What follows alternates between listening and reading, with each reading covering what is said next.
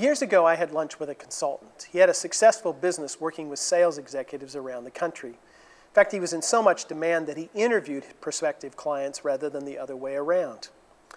I asked him what made a good sales executive, and he said they were good with people, they listened well, they knew their products inside and out, and they were also resilient because you get a lot more no's than you do yeses when you work in sales. And then he said something that got my attention. He said all good sales executives have these qualities. But what separates the good ones from the great ones is that the great ones are intentional. And then he gave me an example. He said about 3% of Americans are rich. Unless they do something stupid, they will always have enough money and not need to think about it. And then he said another 10% are what you would call well-off. They may need to be a little careful, but they will live comfortably for the remaining days that they're around. But most people, he said around 60%, live paycheck to paycheck. In fact, many would struggle to come up with the money that they might need to take care of a major unexpected home repair.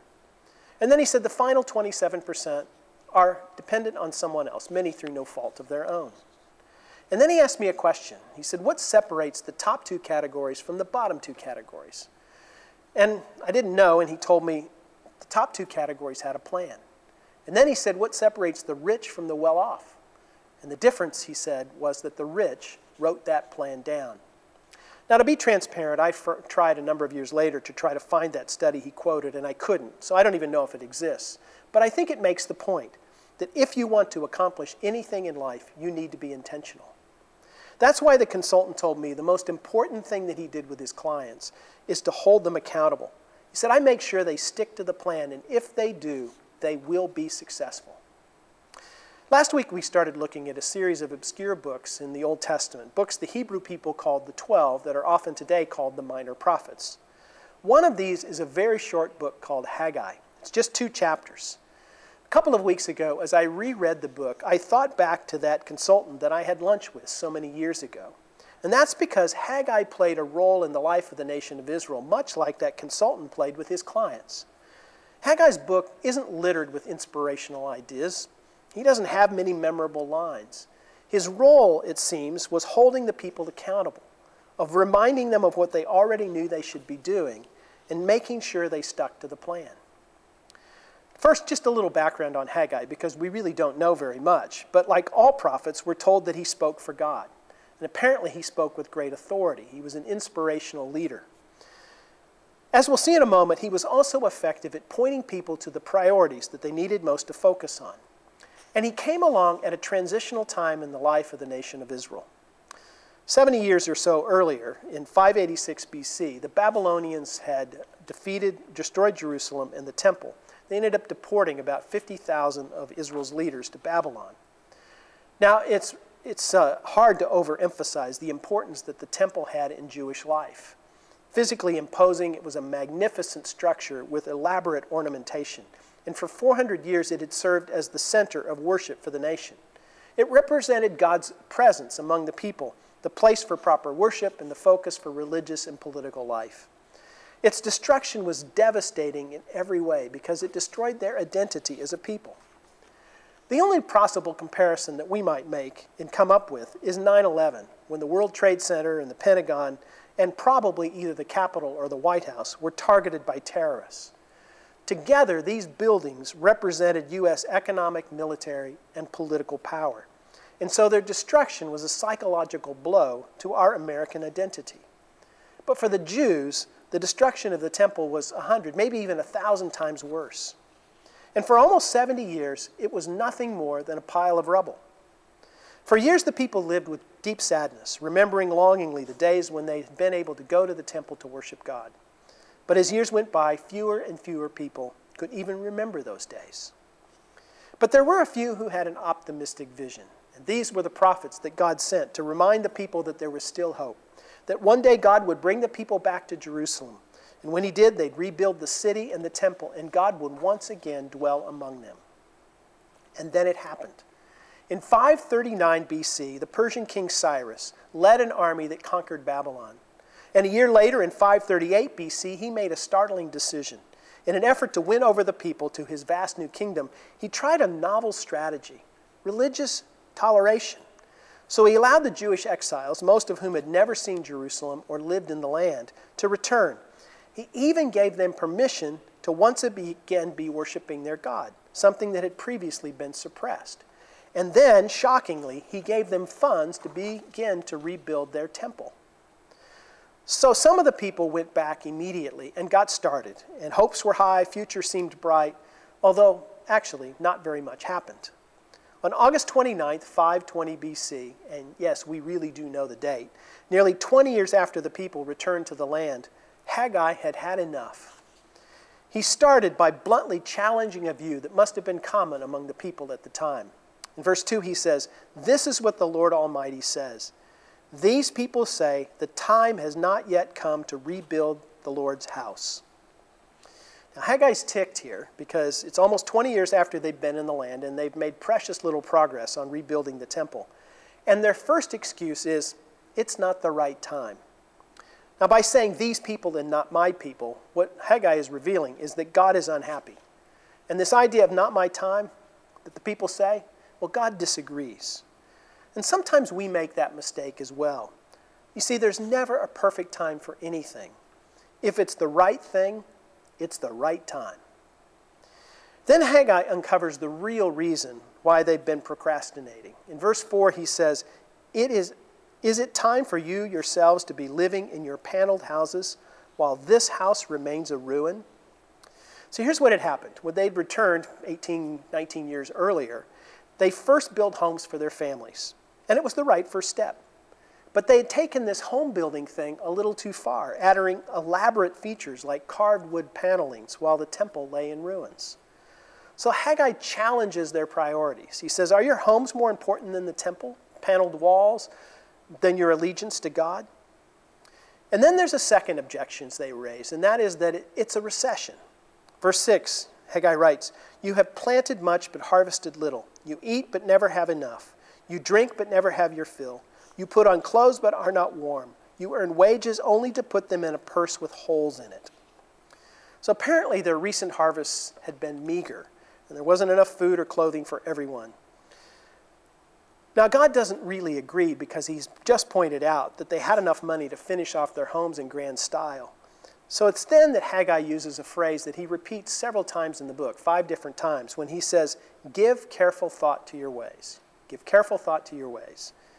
So remember the consultant I talked about earlier who said what he said about being intentional? Well, that's exactly what Haggai is saying here. It's easy to go with the flow, but he wants them to stop and reassess their priorities. So in verse 8, he tells them to get started.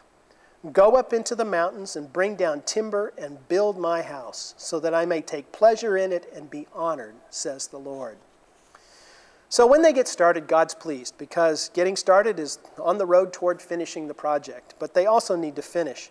Along the way, though, Haggai reminds them of why it is that they are experiencing the economic hardship that they're experiencing. In verses 9 to 11, he tells them that the reason the land's so productive or unproductive is because God has lifted his hand of blessing. So if they just begin to obey again, he would lift the lid on their crop yields and they'd have enough. So in these first 11-12 verses, Haggai delivers a blunt message, but it works. And on September 21st, 520 BC, we're told this: "The whole remnant of the people obeyed the voice of the Lord, their God, and the message of the prophet Haggai, and the people feared the Lord." Then Haggai gave this message of the Lord to the people: "I am with you, declares the Lord." And they came and began to work on the house of the Lord Almighty, their God. But even though they got off to a good start, their enthusiasm quickly faded because a month later, on October 17th, 520 BC, they were already grumbling. Why? Well, because the temple they were building on wasn't very impressive. Apparently, there were a few old-timers who had seen Solomon's temple, and they weren't impressed with this new one. So when they made disparaging remarks, morale plummeted. Haggai caught wind of this and jumped in. And speaking for God, he said, "Be strong in all you people of the land, and work, for I am with you. This is what I covenanted with you when you came out of Egypt, and my spirit remains among you. Do not fear." So he says God's with us. He's with us just like he was when we left Egypt all those years ago, and he's with us now. And then Haggai tries to inspire them. He says, if you keep at it, here's what God says he will do. In a little while, I will once more shake the heavens and the earth, the sea and the dry land. I will shake all nations, and what is desired by all nations will come. And I will fill this house with glory, says the Lord Almighty. The glory of this present house will be greater than the glory of the former house, says the Lord Almighty. And in this place I will grant peace, declares the Lord. What Haggai is reminding them of is the great prophetic promises that earlier prophets had brought to the people. That God had promised to do something remarkable. One day he will shake things up. He will overthrow hostile kingdoms. He'll rearrange the world's power structure. And then he will bless not only Israel, but all nations on earth. And in the end, there will be peace and prosperity and justice for all. So he tells them, keep at it. 2 months later, another problem surfaces. On December 18th, 520 BC, God once again prompts Haggai to bring a message to the people. And the issue this time, well, it's moral integrity. To understand this one, you need just a little bit of background, and that is that Jewish law had a number of stipulations, and one of those is that if a purified item touched an unpurified item, the first item, the one that was pure, would then become impure. So let me just give you an example. One of the provisions is that if you touched a dead body, you would be considered impure and have to go through a purification process. Now let's just say that your uncle died and your grandfather asked you and a brother and a cousin to bury your uncle. By doing that, you would become contaminated and anything you touched would be impure. The principle here is that uncleanliness is more contagious than holiness. So some working on the temple, however, had flipped that equation. They thought that by working on the temple, the holiest of all holy buildings, that would make them pure, even if after work they went out and partied. Haggai said that's not the way it works. In fact, he says it's the opposite. So if you're impure and you end up working on the temple, you make the temple impure. But his message was really applied more broadly than just to their work on the temple. Only if they got their act together and humbled themselves, pursuing righteousness and justice and peace, would they experience the blessings that God intended for them. But if they would do what's right, he said, from this day on, I will bless you. The book ends with things hanging. It's not exactly sure what happens. There's some questions that still remain. Will Haggai's generation be faithful to God? Will they see the fulfillment of everything that he and others had predicted? This to be continued ending does have a couple of postscripts because we know that Zerubbabel, the political leader at the time, was able to finish the temple 4 years later. In fact, that version of the temple would last with some modifications until the Romans destroyed it in 70 AD. But even more important is that Haggai's message that one day the temple would be overshadowed by another temple would be fulfilled figuratively in Jesus. Jesus told his disciples that he was building a new temple.